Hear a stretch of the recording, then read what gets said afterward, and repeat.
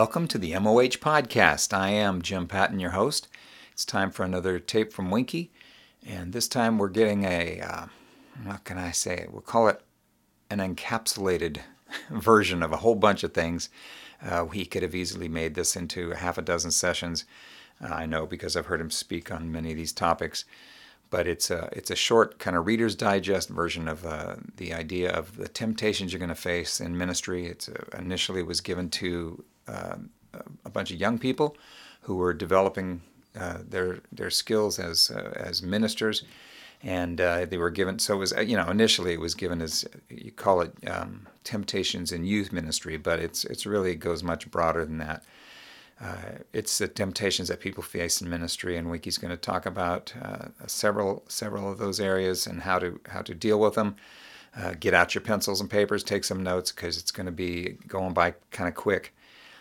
And you might want to take some notes, or maybe you could just listen to this again to rehash in your own mind the things that he said, and from time to time, maybe you want to listen to it again as you're moving on in ministry to new areas, and I remember Winky had something about that, so you can come back to this and listen to it again. But go ahead and listen to Winky now as he talks about temptation in the ministry. You can call this session, if you want a different title, we're going to put a whole bunch of things under this session. You can call it The Temptations of the Youth Ministry.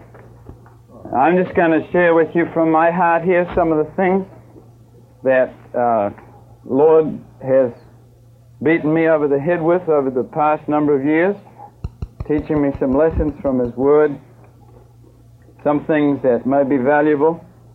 You know, there's one marvelous thing about being able to read about other men of God. And the marvelous thing is this: you can find out the mistakes they made and determine in your heart you will not go the same way. That has been so exciting for me to see these young Christians who get trained under our ministry, who can stay with us for a long time. They miss half the things that we got messed up with because they know we didn't. And that's a tremendous blessing. And that's one of the most exciting and thrilling things I know about leading kids to the Lord. I have always been thrilled about reading biographies, Christian biographies of men, women of God, to come across a problem. I've been reading about this guy goes through this problem, and I'm looking at that thing and I say, oh wow, that's the same problem that I had, or I'm having now, see? And then you see how they solved it, and you see the pressures they went through. Sometimes they didn't understand it for a whole 10 years or something. And man, you think, hallelujah, I saved myself 10 years by reading this thing. I tell you what is an interesting thing, is to find at what different points in people's ministries problems came. See, the age that they were, at what time this thing came. And you figure, well, I used to think, all right, Charles Finney started when he was 30 years of age. He got saved when he was 30. John Wesley when he was a little older than that, more like 34, 35.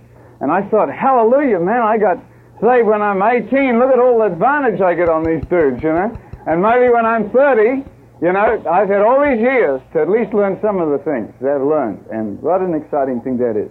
Now, I want you to turn in your Bibles tonight to the book of Timothy. The book of Timothy is really the youth minister's book. 1st and 2nd Timothy are a series of exhortations to the youth minister.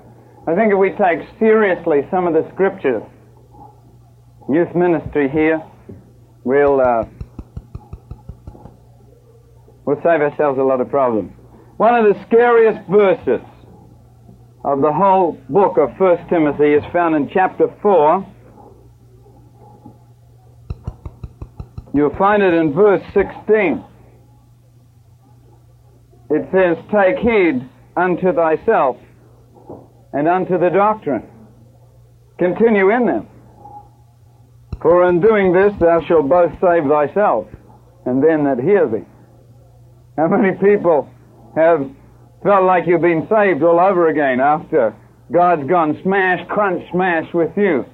And that speaks to me, that particular verse. Now, there is a verse just a little higher than this, that tells us some of this doctrine of the youth minister or the youth ministry. You find it in verse 12. Let no man despise your youth. Now listen, don't you say if God has called you into the ministry, they won't listen because I'm too young. God says, let no man despise your youth, but be an example to the believers. And then he tells us how to be an example. He tells us we're to be an example in word, in conversation, in charity, in spirit, in faith, and in purity. Till I come, give attendance to reading, to exhortation, to doctrine. Neglect not the gift that is in you, which was given you by prophecy with the laying on of the hands of the presbytery. Meditate upon these things. Give yourself wholly to them, that your profiting may appear to all. Let's look to the Lord in prayer and ask Him to speak to us tonight. Heavenly Father, we thank you again tonight. We have thanked you so many times, but we never run out of praise for you because you are our God. We are your people and the sheep of your pasture. We look to you, O great shepherd, tonight to teach us. We who must teach and shepherd others, look to you again to give us wisdom from your holy book. Speak to us by your Spirit. Minister to us, we pray, that Jesus may be exalted in our lives. Run again your plow through our hearts. Give us awareness for Jesus' sake. Amen. Amen. Temptations of the youth minister. The first thing that we ought to look at is word. In word. Be an example in word. I think that means a couple of things. Scriptures tell us we are to give attention to reading, to exhortation, and to doctrine. So in the reading thing, the first book, say, what shall I read?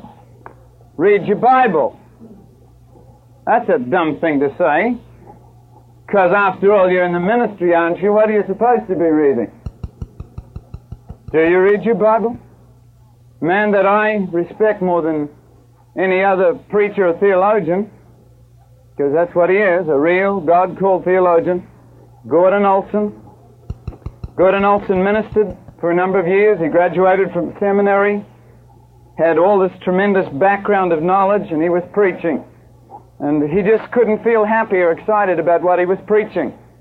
And he was really bothered about it, and his heart was grieved about it. And so he went before the Lord, and he began to pray, and he knew all this stuff. And then one day he was preaching in a place, and a man came up to him and said, Mr. Olson, if what you say is true, I could murder my wife and sleep with a prostitute and still go to heaven. And walked away. That's all he said. And that bothered him no end. He went away.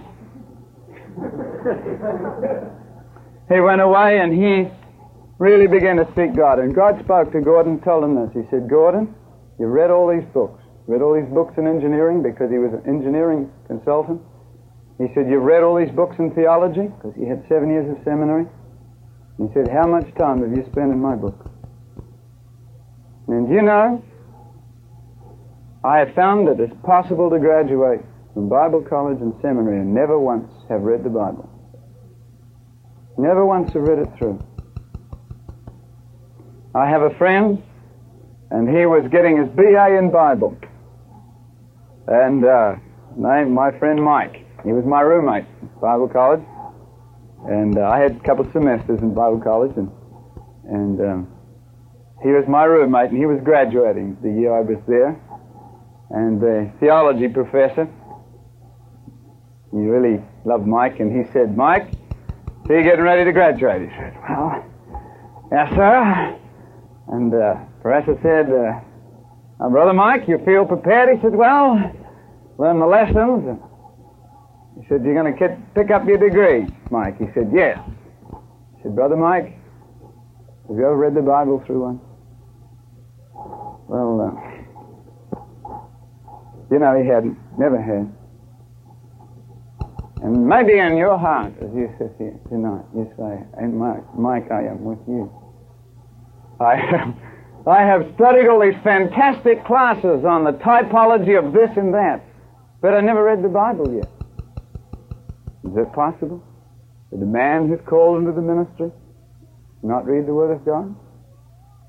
And I confess to you, when I began in the ministry, I'd never read the Bible through. Oh, I'd done this, man.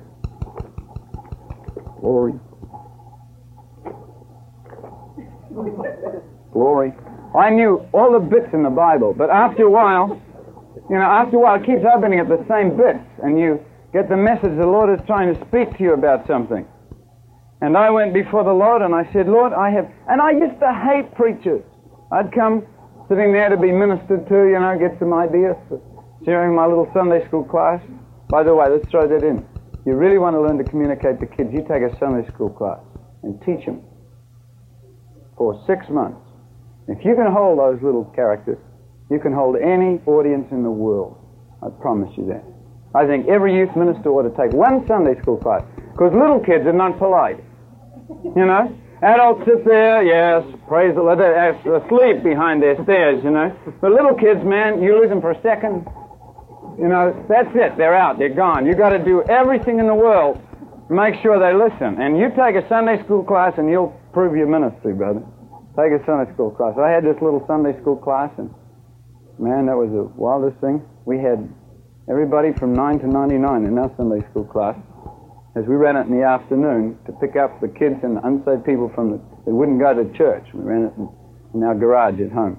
And I used to sit waiting for some good blessings from these preachers in the camps, Another thing, too, while we're out there.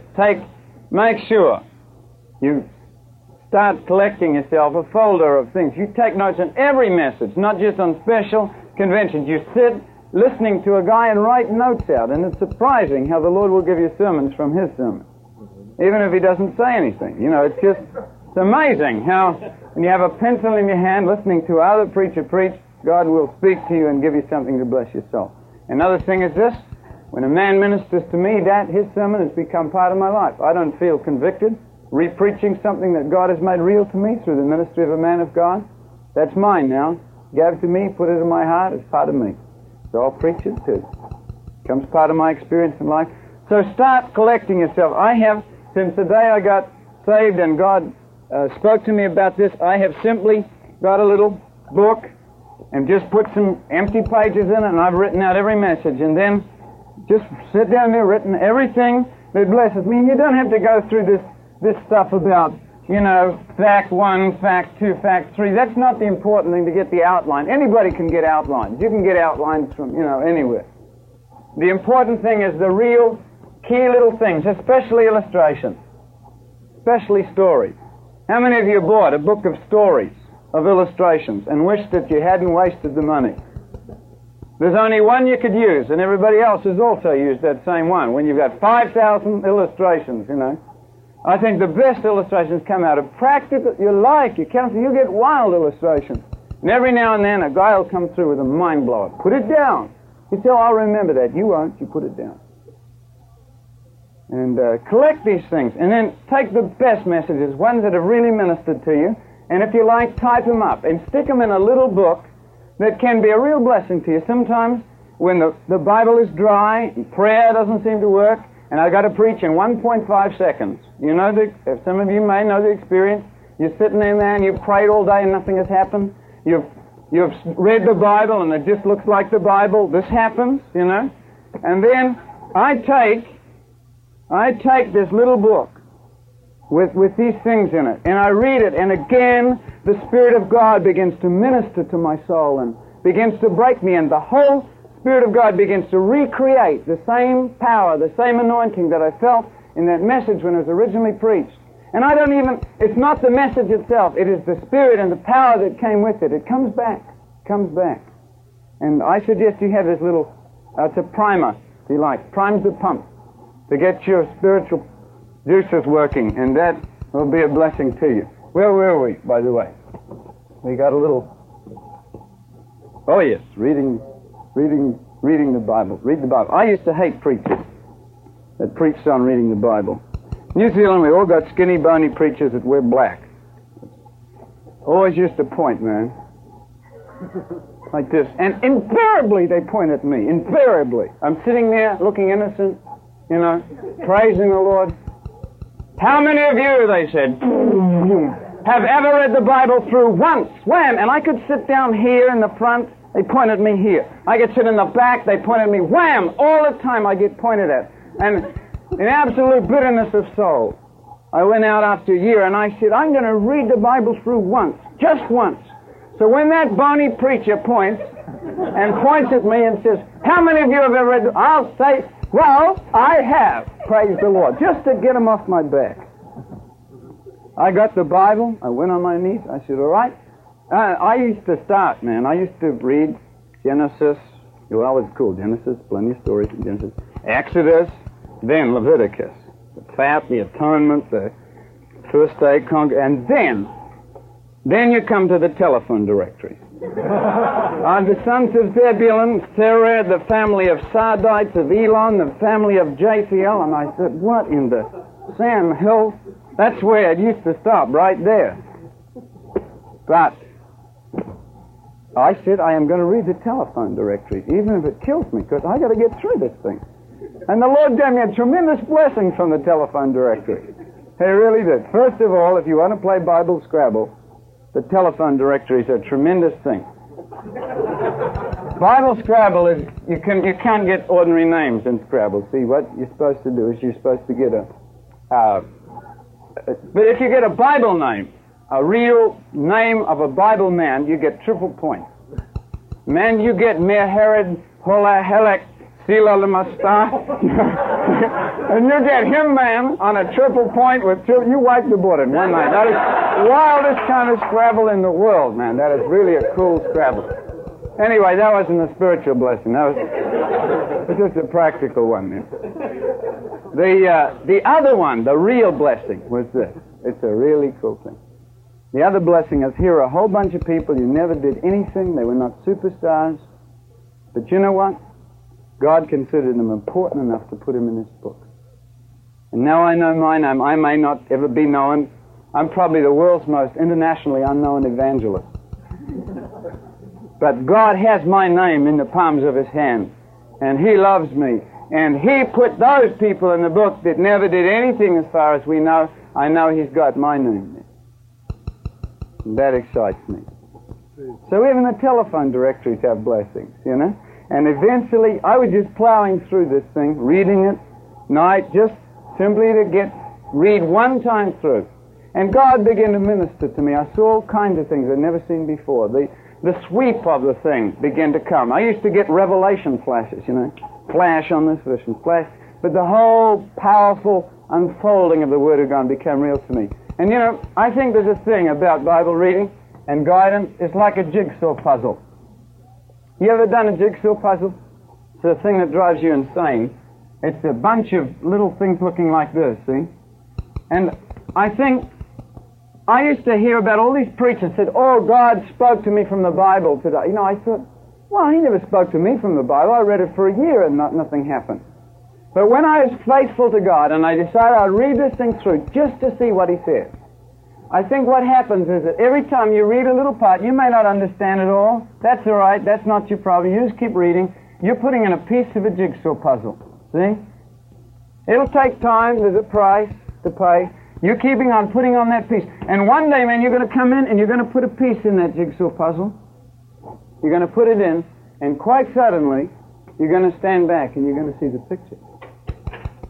And you'll say, oh, wow. Things will go, and they'll all fall together. And when you know that experience, brother, that's the most beautiful thing in the world. God speaks to you from His book. It comes alive. It begins to live in power. And that is exciting. Now, the Word, I got my call from the ministry that night. I was sitting there, 2 o'clock in the morning. I was reading, and that thing I mentioned to you, that time in the book of Proverbs, it just opened like that. And I sat there for 5 hours writing on 3 verses of Scripture. I filled up 3 typewritten pages of stuff that God taught me. Told me how to study, told me how to prepare, told me what to do, the way to do it. We didn't have any cool Bible colleges in New Zealand. God taught me through that. The Word, get into the Word. Preach the Word, the Bible says. Don't say Karl Barth said, you know, so on. Preach the Word. Now, another thing about the Word that I think we ought to look at is not the Word of God, but our own words, our mouth words. And that's a really important thing. Let me share with you some things the Lord shared with me, first about the way we use the Word of God. Sometimes we are too flippant with the Word of God. Now, I used to have a big whole thing on Bible jokes. I've shared some of this with you guys personally, but I share it on tape too. It may be a blessing to people who listen. I had a big thing on Bible jokes. I used to have a whole book full of Bible jokes, all kinds of Bible jokes, things that were really funny little things you could, there were Bible jokes. I'm not going to tell you any of them because I don't want to. Anyway, I was telling one of these Bible jokes one time, and the Lord spoke to me.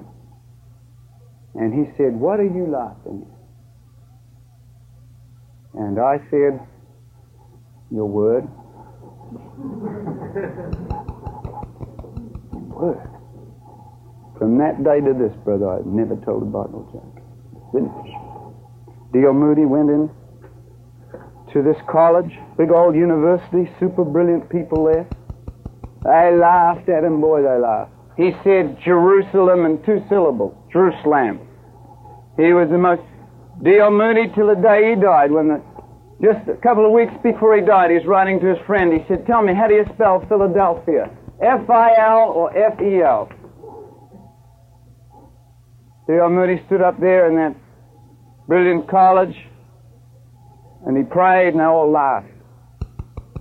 Then he called on Sankey to sing. Sankey sung a solo. They all laughed. And then he said, "Mr. Sankey, lead a chorus." And he led a chorus, and they laughed. And then D.L. Moody got up and he opened the Word of God and he began to read it. And somebody laughed. And he stopped. And he said, "You laughed at the praying. You laughed at the singing. You laughed at the choruses. Now you laugh at the Word of God. I would sooner play with forked lightning." And God came down.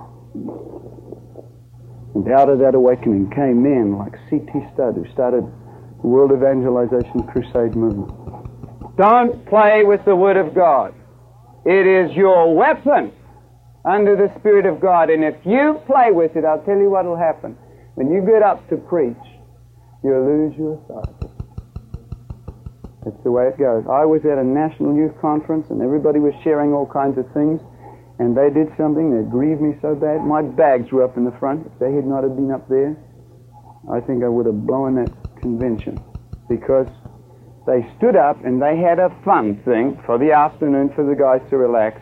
And they gave each guy a text of Scripture to preach on for 3 minutes. A funny verse in the Bible.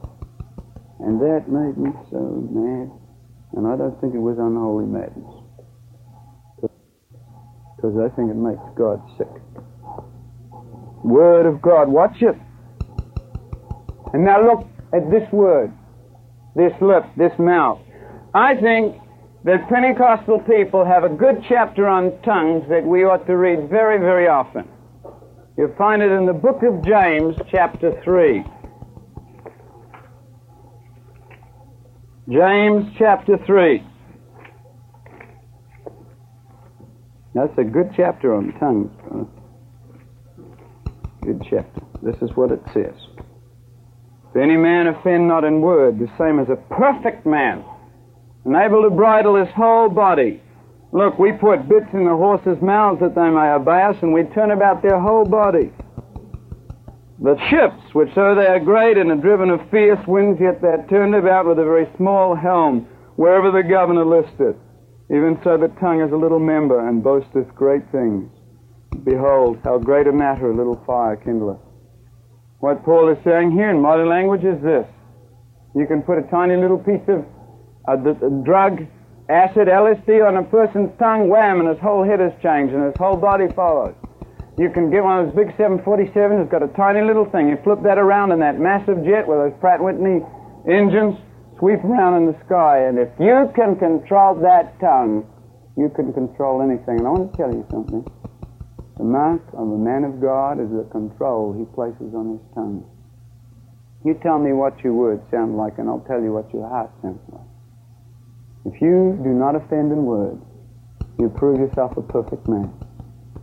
Is your tongue kind?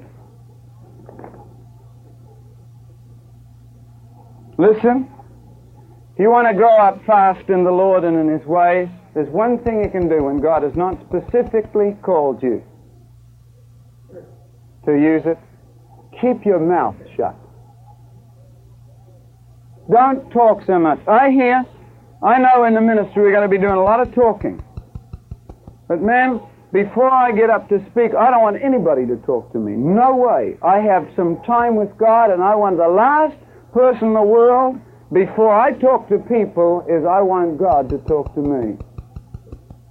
And in a crusade where souls are at stake, where young people's lives are hanging in the balance, I shut myself away from 4 o'clock in the afternoon until the time I preach. I don't sit up on the platform in case anybody asks me a question. I sit down in the side of the thing, and my wife and I worked a sneaky little thing out. I sit right on the edge, right on the front seat.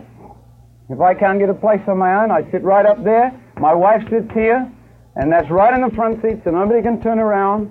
And every person that comes up to talk to me, my wife gets in there and fends them off. You know why? Because when I get up, I want God to come fresh from the presence of God, to be able to say, this is what the Lord said. And you'll feel that authority. It will come through preaching in your ministry. Now,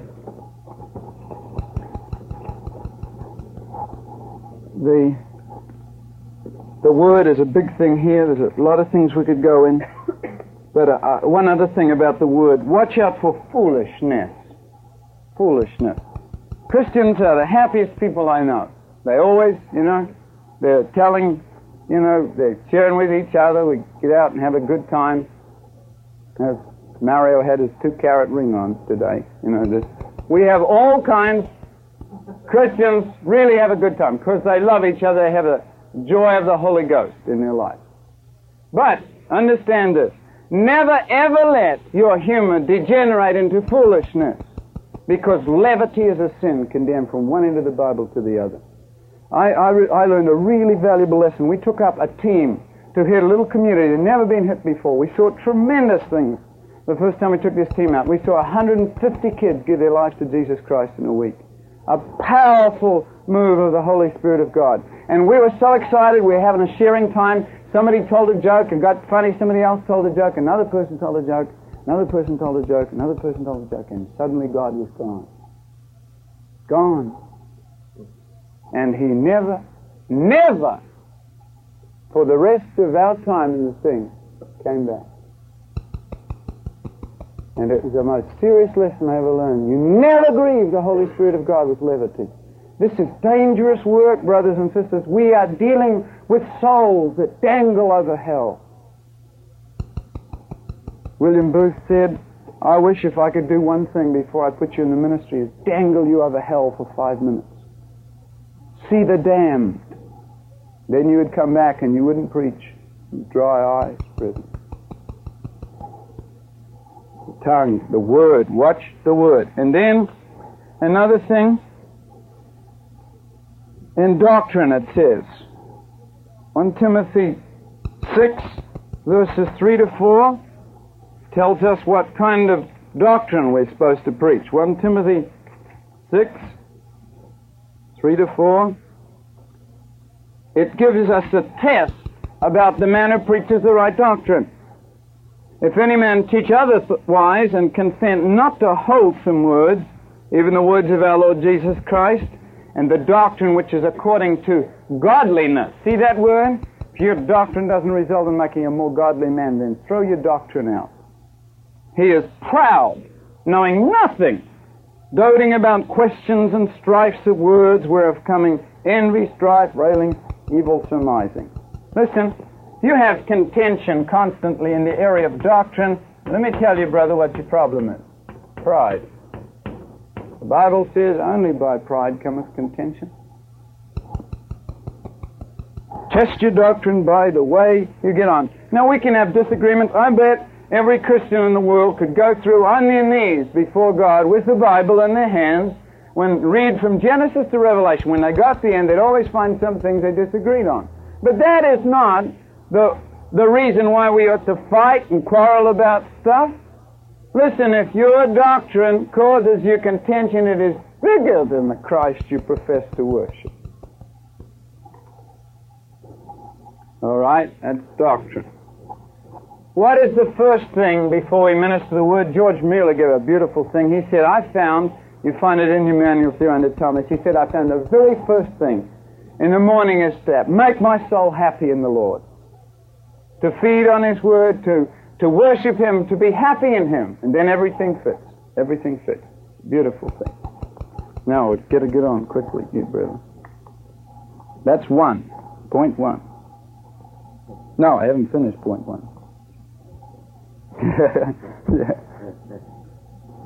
There are some people that will bless your spirit. If you find some men of God that really bless your heart, that challenge you, then they're good to keep. Give attention to reading, the Scripture says. I found some man that really blessed me. A.W. Tozer always burns me every now and then. I like people that burn me, that just go grind and stick a big old bent, twisty knife of the Spirit in my heart. Vance Havner is another guy that's good at burning people. I like the book you read and go, ouch, every 3 minutes. Then if you want a really powerful one, read Power from on High by Charles Finney. Brother, when you get into innocent amusements and Preacher Save Thyself and a few others like that, I'll just leave you for that blessing. Now life. We're going to talk about life now. It says, be an example in conversation. That doesn't mean talking, it means life, the way you live. You be an example in the way you live. I found something with the youth ministry, and it's this. Here comes Peter and John coming along to the gate, beautiful. They see a man down there, and he holds out his hand and he says, calls out for alms, and they don't have any money. They say this, look on us. He looks up, he's expecting to get something. They said, silver and gold have I none, but such as I have give I unto you. In the name of Jesus Christ of Nazareth, rise up and walk. And understand, when you are ministering to young people, you can't give it if you haven't got it. Now let's think carefully.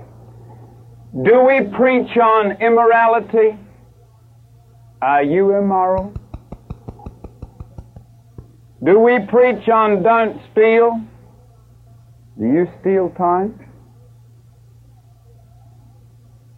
From God?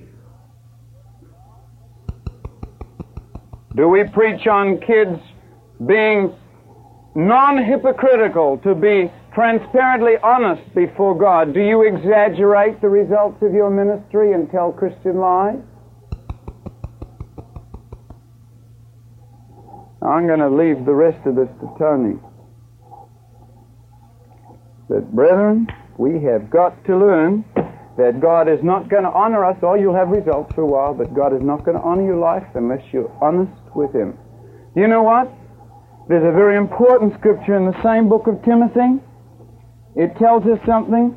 Paul said there's only one basic thing that you really need to have. In 1 Timothy 1:19, it says you got to hold the faith and a good conscience, which some, having put away concerning faith, have made shipwreck.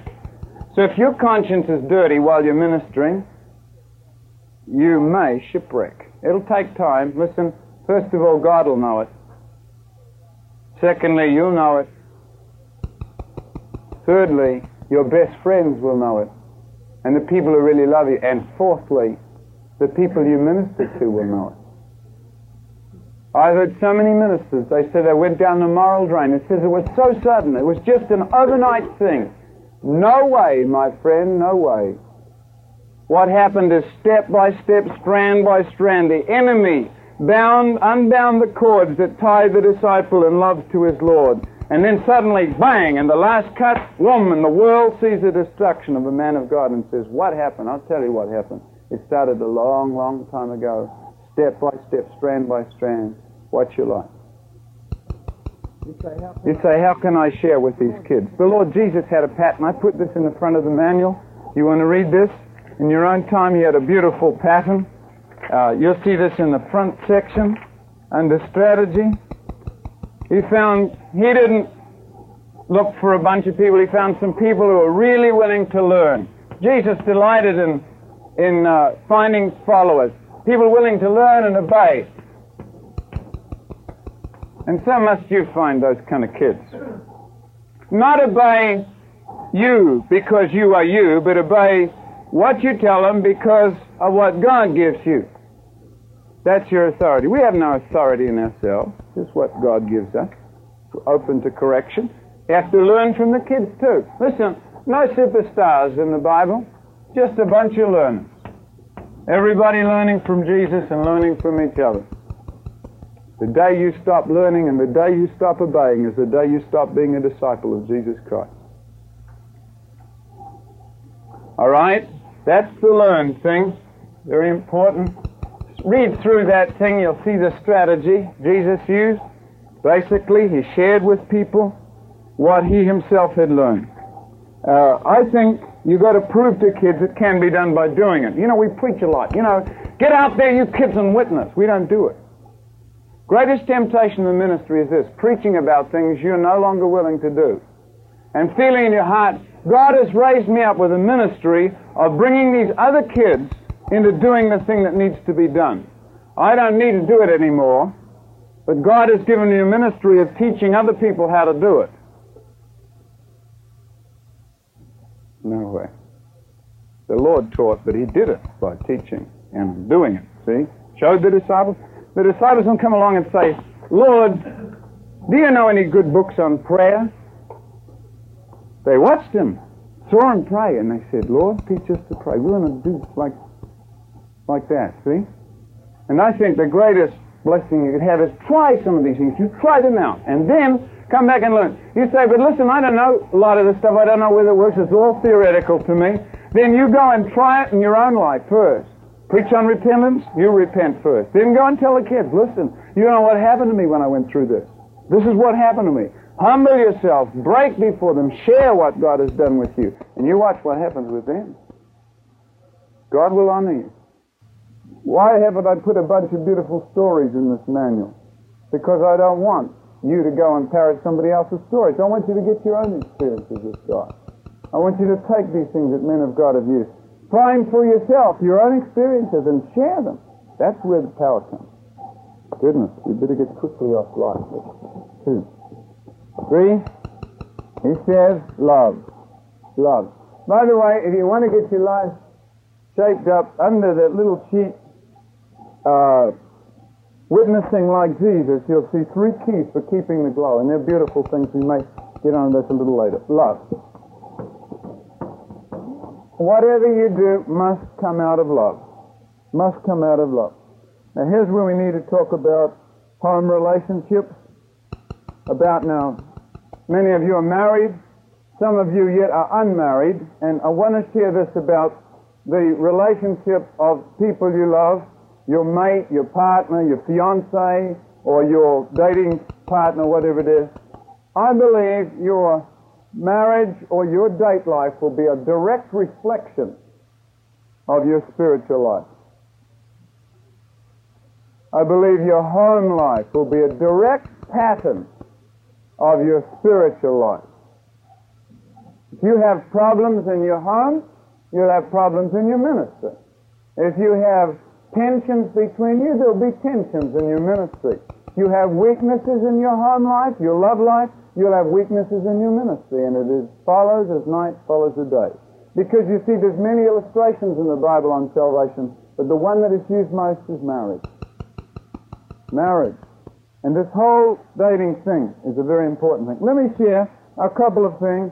We say, do you really love your wife? Do you really love your husband?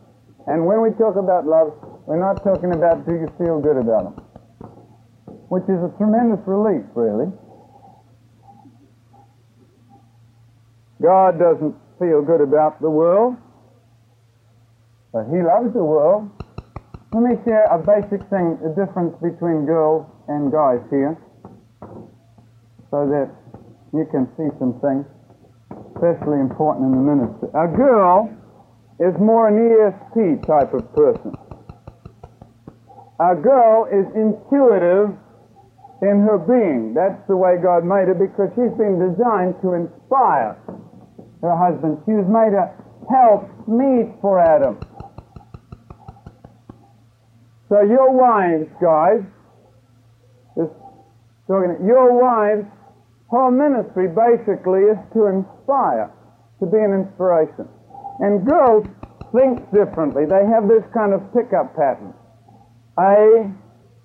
See, here's a guy. I'll give you the opposite so you see this. A guy thinks like an IBM computer, because he's designed to do something different. He thinks like this: 1, 2, 3, 4, 5, 6. Bing. That's the way a guy thinks. Here's the way a girl thinks: 1, 5, 2, bing. That's how she thinks. And that is fabulous for an inspirer, because her pickup's like this. She gets all these exciting things and she channels them in her being, and when a girl is in love with God, she can channel those on to the man that she loves. And if you treat your wife or your fiance or your girlfriend properly, you're going to marry this girl that you're dating. If you're dating, or, wife, you've already married her. If you will respond to God's commands in this area, you'll find a tremendous blessing in your ministry, because a girl has a slightly different thing. She can feel very strongly, but her life often goes like this.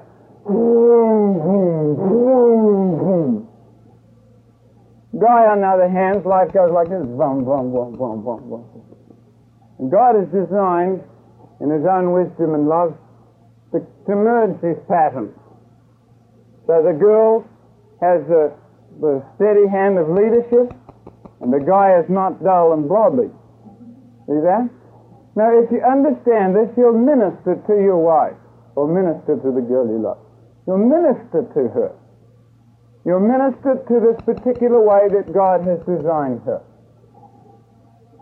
You'll give her things, or provide environments for her that'll help her appreciate beautiful things. Understand this, guys. A guy thinks, all right, what does it cost? What's the practical worth of the thing? That's the way he thinks. See? A girl says, is it beautiful? Does it? See? That's part of her makeup. She needs that. So make sure you buy it, or get her, or provide for her, or help her to go out and pick flowers for anything that will provide to that side of her nature. She needs that. It will come back in great blessing in your own ministry. She will be a gracious girl. And you guys, when you lead, you do not be a bossy person. And this has direct relationship to your relationship with Jesus. If you love Jesus and He is your Lord and you're a guy, you will learn how to be a follower. That means you learn to take orders. You learn to take orders, you'll know how to give them without being bossy, because Jesus isn't bossy. And one of the most beautiful things I know of is in Ephesians. If you zap over in Ephesians here, look at this thing. It's a really beautiful scripture. The scripture says in Ephesians 4, verse 28, so ought men to love their wives as their own bodies. He that loveth his wife loveth himself. For no man ever yet hated his own flesh, but he nourishes and cherishes it, even as the Lord his church. That was Ephesians chapter 5, verses something or other. I don't know. Listen, have you guys ever been nailing a nail up in the wall? Wham, wham, wham, and you hit your thumb. What do you go? Oh, you stupid thumb! Bash, bash, bash! Don't you?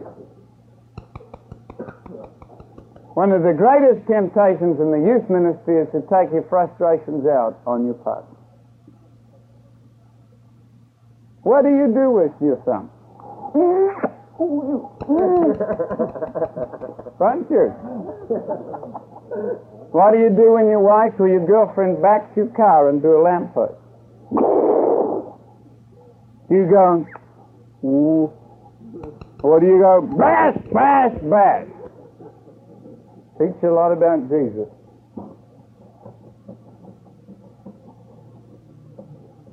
Now, understand, marriage problems come out of dating problems. You have problems in your date life, you'll have some problems in your marriage life, as sure as the night follows the day. And there will be three things added to your date life. If you had a messed up date life, some of you guys came from non-Christian areas. How many of you know, we'll get a little later on to this, how many of you know the greatest temptations come in this area of ministry? Come in moral temptations. And I know so many men of God who are single young men who have been tempted tremendously with sexual immorality. And all too often, they get into it and they'll add some problems to marriage. And here's the problems you'll add. You'll add guilt. Let me show you why you add guilt. You get into a heavy necking, petting thing before you got married. The Lord will have warned you, but you may not have listened. This is what you do. You add, here's a fuse, which this bomb represents full sexual intercourse. That fuse represents the God-designed pattern of petting and necking, which is designed to lead to this. If you burn that fuse down in your dating life and keep on throwing blocks on it all the time, because you know you can't go here all the way, you're a man of God. If you ever get caught on this, you know that's the end of your ministry. So often a young couple here in dating keep throwing blocks up like this, and I'll tell you what you do. You learn guilt. It's added to this pattern. And what happens practically is it puts blocks on this thing that God designed to be beautiful and lead all the way to this. It's so much easier to stay clean. So this is especially for the single guys. Stay clean. For God's sake, stay clean. And if you had problems in this area before your marriage, then we'll show you how to deal with some of those. Another thing you'll add is fear to your marriage. What's the Bible say about perfect love? Cast out all fear. What happens if you've got to keep on throwing blocks on in your date life? Well, for goodness sake, you will learn to hold back on this thing, and God designed two people to share beautifully with each other sexually without having to worry that they can be open and honest with each other. Do this petting necking thing before marriage, and you really get into that. It'll throw fear into your marriage. You can't love somebody you don't trust. You don't trust yourself, you can't love yourself. If you don't love yourself, you won't be able to love your wife. Stay clean. Last, dilution. You'll add dilution to your marriage. Share out this with many. Go and get involved sexually with a lot of different people. Why am I giving you all of this? Because I've seen so many men of God go down the chutes that God loves. Because in their heart, so many girls who become bitter in their marriages afterwards because in their date life they messed up, and after that begin to destroy their husbands' ministries by distrust and criticism. How many times has this happened? I don't know. Many men of God that I could have written down and named, and I could put a list up here tonight. Now I hate to see a guy that God loves be put on that list. And understand, one public moral slip and that's it for your ministry. You may as well say goodbye to it. Now you can only cover this so long, guys. God has given me a ministry I never used here in this place. There's a ministry of recognizing the problems, sexual immorality, bitterness, unyielded rights. Some of you guys have these. I don't say anything because that's the way I minister to kids. Come up, zap them on this, but I'm just going to give you this stuff. Please use the material. Get it cleaned up. And in your marriage life, it'll be a beautiful thing. If your home life goes right, your marriage will go right, and your ministry will be a beautiful thing. I've always found if I've got tension or problems among my wife and I, if there's hassles, It'll come out on my ministry. I'll get out and I'll preach angrily or something, and it won't be in the Lord.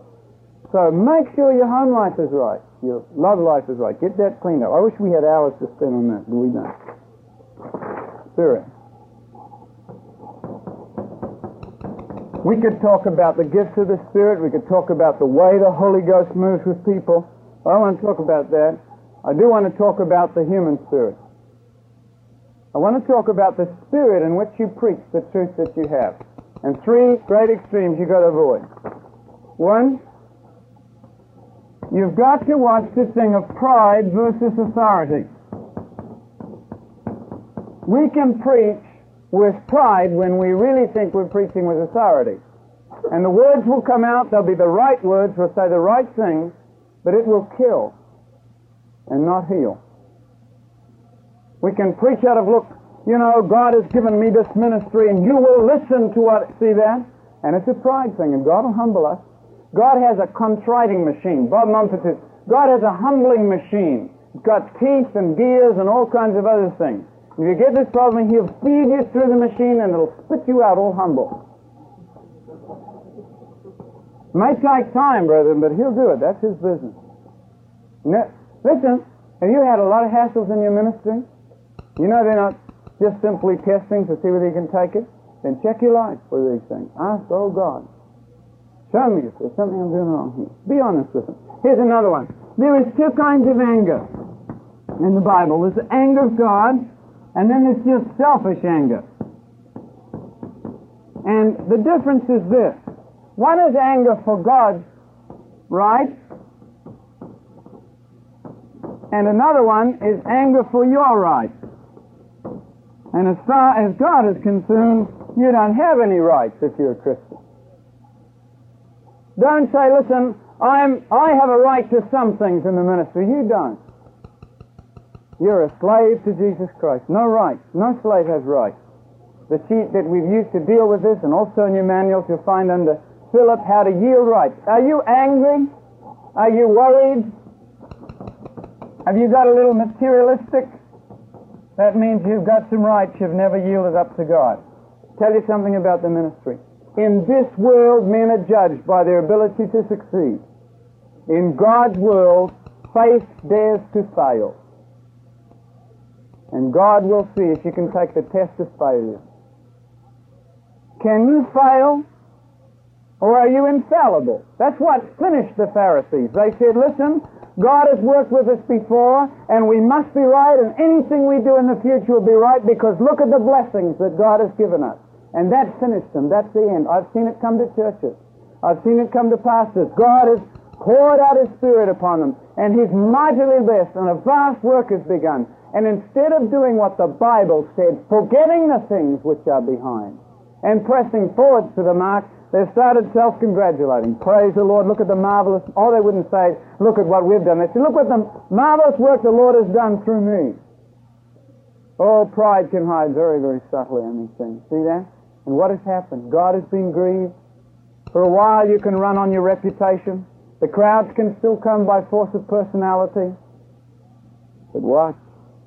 Gradually God will be grieved away. He'll take His hand off your ministry. That's one thing I pray with David, take not thy Holy Spirit from me. Holy anger is for God's right. Listen, is it possible to get angry in love? Of course it is. God loves man, and God is angry with their sin. But you make sure when you talk to a bunch of kids that you're not angry because they're not doing what you want them to do.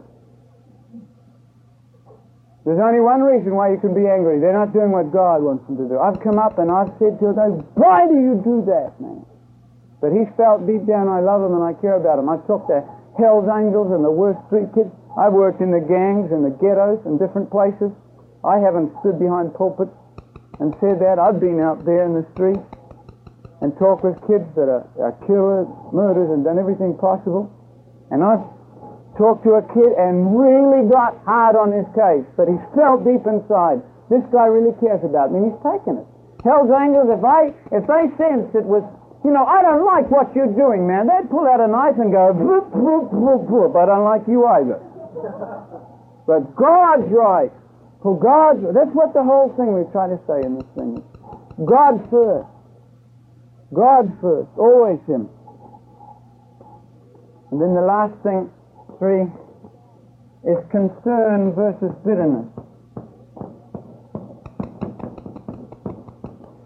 I confess to you this is the greatest problem I face in my ministry. I go into a church and God has given me some wisdom in recognizing problems. I go in and I look at a bunch of kids. I look at them, and when the anointing of God comes, I could tell those kids what their problems. I could go up and say, you're messing around with your girlfriend, you're bitter. And this kid is the star of the show. The CA leader, he does this, he does that. I've very rarely done that in a youth group, unless the kids really tighten up and they look like, what is this guy going to say? Then sometimes God gives me liberty to do it, but I rarely do it. Because it hurts, it really crushes, and it exposes. It just rips off and leaves you naked, and some kids can't handle that at all. Now listen, when I walk into a group of kids and see them all smiling there like saints, and I know their hearts are far from God, and singing praises to Jesus and praying strongly in tongues, and I see their lives, what comes in my heart is I have a tremendous temptation to bitterness. Just to stand up and wash my hands of the whole lot. Say, listen, man, you forget. I am finished. I'm not even going to talk to you hypocrites. That's what comes into my heart. But I remember the Bible verse about a man who was forgiven much. David Wilkerson, I think, came to this. Same thing in his ministry. I have been forgiven a great debt, and I can forgive. We must make sure that our preaching comes from concern, real, genuine concern, and not bitterness. Then God will give us authority. God will give us power. God will give us direction. Hear it. Oh, friends, I'm sorry to keep you so long.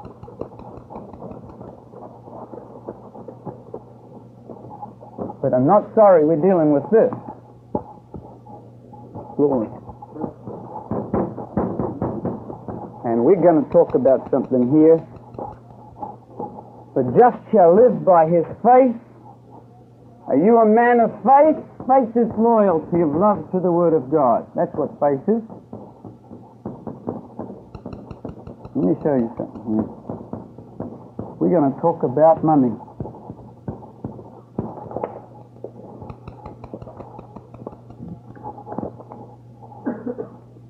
1 Timothy 6:6-10.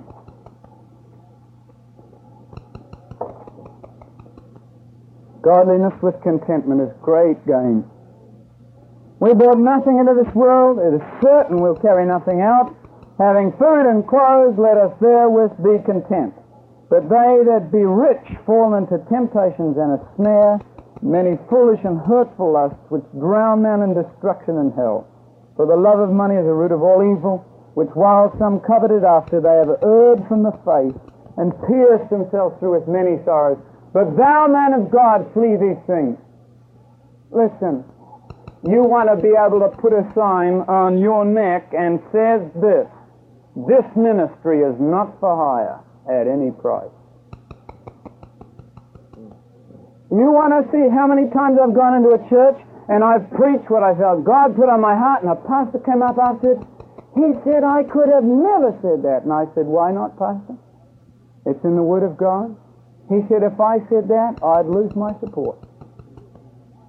Listen, I don't care if the whole world won't give me a nickel. I will preach what Jesus Christ tells me to preach, and let the chips fall where they may. And guys, listen to this. You get delivered from the love of money. I know pastors, preachers, God gives them an anointing, they go out, and then the money men are after them.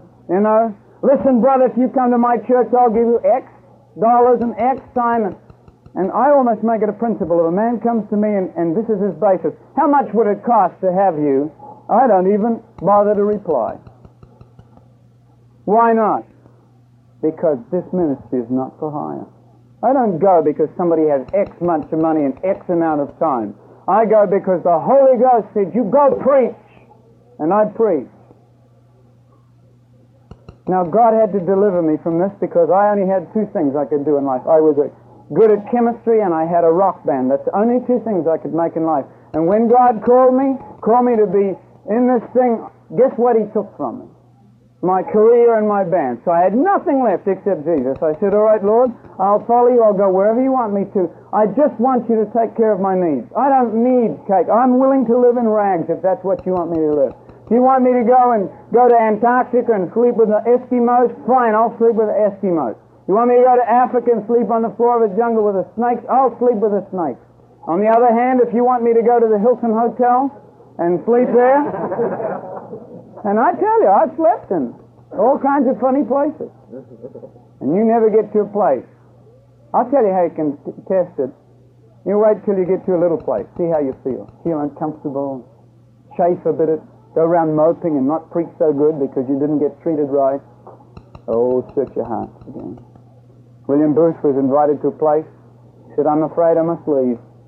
You've been too kind to me. I'm being spoiled for my ministry in the street. God taught me some beautiful lessons. One of the hardest ones is last time I came over to this country, I needed $1,000. Somebody had given me $40, two $10 bills, and a $20 bill equivalent. I had it in my pocket, and I was ministering down at Teen Challenge in Auckland, New Zealand, and a young boy had just come off drugs. He had owed some money, and he was talking to a friend of mine. He said, how does God provide money? And I sat there, that listening, and he said, how does God provide money? He's a young convict, only been saved a week. So you go up and you say, oh Lord, give me money, and flies out of the sky, and you pick it all up and put it. He didn't know, who these people, the Lord has provided me with money. He didn't know how the Lord provided us with money, And he said, how do we do this? The guy said, what do you need it for? He said, well, I just got saved, just come off drugs. He said, I already owe my landlady a month's back rent. I usually just stay there and I split, and we need to find some other place somewhere else. And he said, I owe this $40, and it's nearly the second month. I'm going to owe another $40. He said, I got a job starting Monday, and I can start paying off this month's rent. But he said, last month's rent, if I don't pay that, I'm going to lose my place. See? He said, I've got to have $40. How does the Lord provide this? Tell me so I can pray. And I'm standing, you never guess what happened, man. I have $40 start burning a hole in my pocket. And I thought, that's got to be the devil, I know. That's the devil, man. I know the devil. He'd come along, I'll give this $40 to this guy, and the devil say, that's right, brother, you do that, And then I said, oh, Lord, I need this money to go to America where you want me. And he'll say, you dummy, you gave away the money I gave you for this. What are you doing, you dummy? I could just see that, man. So $40 doesn't seem much, but when that's all you have, and you've got to leave in a week, and you need $1,000, it's an awful lot. And people came and I said, I feel led from the Lord to give this to you, brother, and I said, well, it must be for this trip. And I don't have any rich uncles thinking of dying and leaving me a fortune or anything. And boy, I went out in the back room. I had to talk to the boss, And I said, Lord, if this is really you give me a scripture, because you got to give me a scripture. You want me to give this man some money, then you give me a scripture. I flipped up in the Bible. You know what I came to? It just opened up. I did the Blunk method. The Blunk method is this, Blunk. Matthew 6:33, it said, you seek first the kingdom of God and His righteousness, all these things shall be added unto you. I read that, I said, yeah, but that's not a very cool scripture. I mean, that's, that could mean anything. I closed it again, opened it up again, said, Lord, it's got to be better than that, because it was pretty hard to give that. I opened it up to the book of Philippians. It said, my God shall provide all your need according to His riches and glory by Christ Jesus. And I looked at that, boy, that was a hard one to get around, And I said, yeah, but the devil can quote scriptures too. That was my head said that. And I said, Lord, it says 2 or 3 witnesses. I have a right to ask for one more. See? I want to be sure, man, And you never guess. I opened the Bible. It opened up to 1 John chapter 3. Verse 17, and I saw these words. Whosoever has this world's good, and sees a brother has a need, and shuts up his heart of compassion from him, how dwelleth the love of God in him? And I shut that thing back there. And I had this $40 in my pocket, and a guy was talking here. Okay. And I pulled that out. And I went over there, and I stood behind him, and he was just talking to my friend. He was back to him, and I dropped it in his briefcase. It's $40. And man, it must have been only about 45 seconds later, the guy had all these scriptures all stuck in with pieces of paper to look up one provision. He turned around and he jammed his Bible in his briefcase. That $40 must have got jammed right inside that Bible. And I walked, he closed his briefcase, he walked out. And I walked out too. And I can imagine that guy, man, going home saying, "Oh Lord, show me. I'll follow, It would have been so funny for him. That would be a beautiful thing. But, and then what happened? Now I've been faithful to God in the area of money. He entrusted me, I was faithful. Now it's his problem, that's not mine.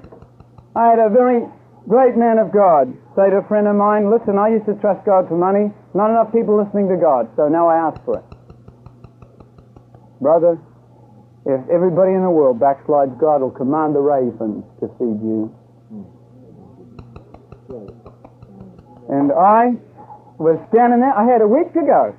And a friend of the family's came up to my mother and said, "Is this something of going back to the United States?" She said, "Yes." Pulled a checkbook out of his pocket. He wrote out a check for $1,000. He said, "There's his fare." That guy's never done anything like that in his life, and he'll probably never do it again. My father is the one who takes care of my financial things. What deliverance, guys, can come to your heart when you're not financially dependent? When you can preach without fear or favor because God has called you to a ministry and you're not there because you're being paid for it. Deliver us, O God, from the love of money. And purity. In purity, as we finish here. Just a couple of things on sexual temptations in the ministry, having dealt a little bit with the home thing. In the ministry, there are tremendous pressures on you and temptations to immorality. I think the reasons are this, especially if you're single. I was single quite a long time in my ministry. I met my wife, my wife-to-be, 6 years before I married her, and I was traveling constantly. We only saw each other about a year and a half during that whole time. And there are tremendous pressures on a single person in the ministry. You're alone a great deal of time. There's a tremendous loneliness that comes to your life, and there's tremendous pressures. I'll tell you another one reason is you're dealing constantly with people's deep emotional problems. And you're constantly in there, and they pour out the wildest things into your heart. And the third thing is, you're constantly ministering to beautiful people. You'll find a large number of really nice-looking, if you're a guy, some very beautiful woman will come to you and ask you, she says, "I got this deep problem." It is so easy to be attacked by the enemy in counseling a fellow Christian of the opposite sex. And man, some girl rushes up, "Oh, praise the Lord, I just enjoyed your ministry." I have a little rule, a 1.5, 2-second hug. That's it, baby. Boom. Quick hug, wham, and that's it. You've got to make some practical rules for your life. If you're married, I strongly suggest you guys, every girl that comes, get your wife onto the case there. And if you're not married and you've got to minister to a girl, you watch, you guys. The Delilah that wiped out Samson is still around sometimes. And they'll plan. They'll put you in a little thing. They'll work it all out so that you are alone with them. So often, a girl will work things out so the youth minister's got to take her home. You make sure you never leave yourself all alone with a girl. You make sure there's always some other guy with you. I learned some real good lessons once. Barry Reed, this man that really has blessed me once. He's a tremendous man of God. He asked me would I come and song lead one for him in New Zealand. We were driving home a tremendous crusade. And we saw 2 girls hitchhiking. They're hitchhiking way out in the middle of the country. We slowed up to pick them up, take them on their destination. Suddenly Barry hit that accelerator, man. And he drove off. And he said, and the Spirit of the Lord checked me. This may be an attack from the enemy to destroy true ministry. 2 girls could get together and say, "Yeah, those 2 preachers picked us up." And you never guess what happened. And who's to deny? See that? Boy, I'll give you some practical things. Peter Marshall had, as a young pastor, unmarried in this church, lady calls him up and says, hey, got this real deep problem. Goes over there, there's a naked woman in the house, But unfortunately for the lady, he brought over his janitor. Got to watch this. Always protect yourself. Have somebody with you. Never leave yourself alone with somebody. And when you're counseling, I suggest this. If a girl says, look, I got this deep problem, could I talk with you privately? Let's go to some other room. I always do this. There's a room there, and I have to do it. There's no way I can get out of it. I leave the door open. Anybody can come in and look there anytime, and I sit as close to the door as I possibly can. I am not ignorant of the enemy's devices, brethren. I know the way he works. I have read a story, it's one of the most exciting, funny stories I think I ever read. If you're traveling overseas and on the continent, this guy was invited to preach in this place. He's a Welshman. And the guy said, your room is up here. He went up there. He opens the door and here's 3 naked women in the thing. The door locks behind them. He knows what is going to happen. Any moment the door is going to open again and the guy's going to come in with a camera. Click, click, click, click. He's standing, you know what he did? He ran to the window, threw open the window and said, help! Help! Door burst open, somebody grabbed him and threw him out as fast as he possibly could. And brethren, those of you who are married, do not stay long periods away from your wife or from your husband. You've got to... Billy Graham shared something with us in the School of Evangelism, I've never forgotten. He said, I have determined in my heart that for every week I'm on the field in the ministry, I will spend a week home with my wife and with my family. He said, it saved our marriage, it saved my family, it saved my ministry. I make it a point of taking my wife with me, everywhere possible. The only reason she's not up here, she didn't think it was going to be any other ladies up here. So you all make mistakes at times. And I can't wait to get home. Let's close in prayer. Heavenly Father, you have said, meditate on these things, give attention to them, continue in them, for in so doing you'll both save thyself and the people that hear thee. Help us, O God. Help us in the very critical ministry you've called us into, where we are the butt of the world, where Satan levels every attack he knows at our minds and hearts and spirits. Give us pure lives and hearts without bitterness and hearts that reach out in love and deliverance from materialism and all the things, O God, that your word tells us to be an example of, that we may be a genuine living example of the Lord Jesus Christ and be fit to be called as ambassadors in this ministry. We praise you for Jesus' sake. Amen. All right, that's it. That's Temptations in the Ministry, or Temptations in Youth Ministry. And we've got some materials for you if you want that you can get from the MOH.org website. Winky mentioned in there the concept of being a slave for Christ. Most people have never heard that concept. There's a tract on the MOH website, the Ministry of Help's website. Go to the MOH.org website and click on discipleship training, or discipleship training materials, whatever it says, I forget. And look for a tract called Free as a Slave. I'll also put a link to that in the bottom of the podcast, where you can just go directly to that. And Youth Aflame, he mentioned some things in Youth Aflame again. You can go to the MOH.org website, click on books, and find Youth Aflame, and you can see some of the things he referenced there. And that's about it. Like I said, it's a lot of information in a short amount of time. So feel free to come back, listen to it again as you go along. If something comes up, you can remember, yeah, Winky had something about that. Go back and listen to this podcast again. But that's it for this time, and I'll see you next time. This is Jim Patton signing off. See ya.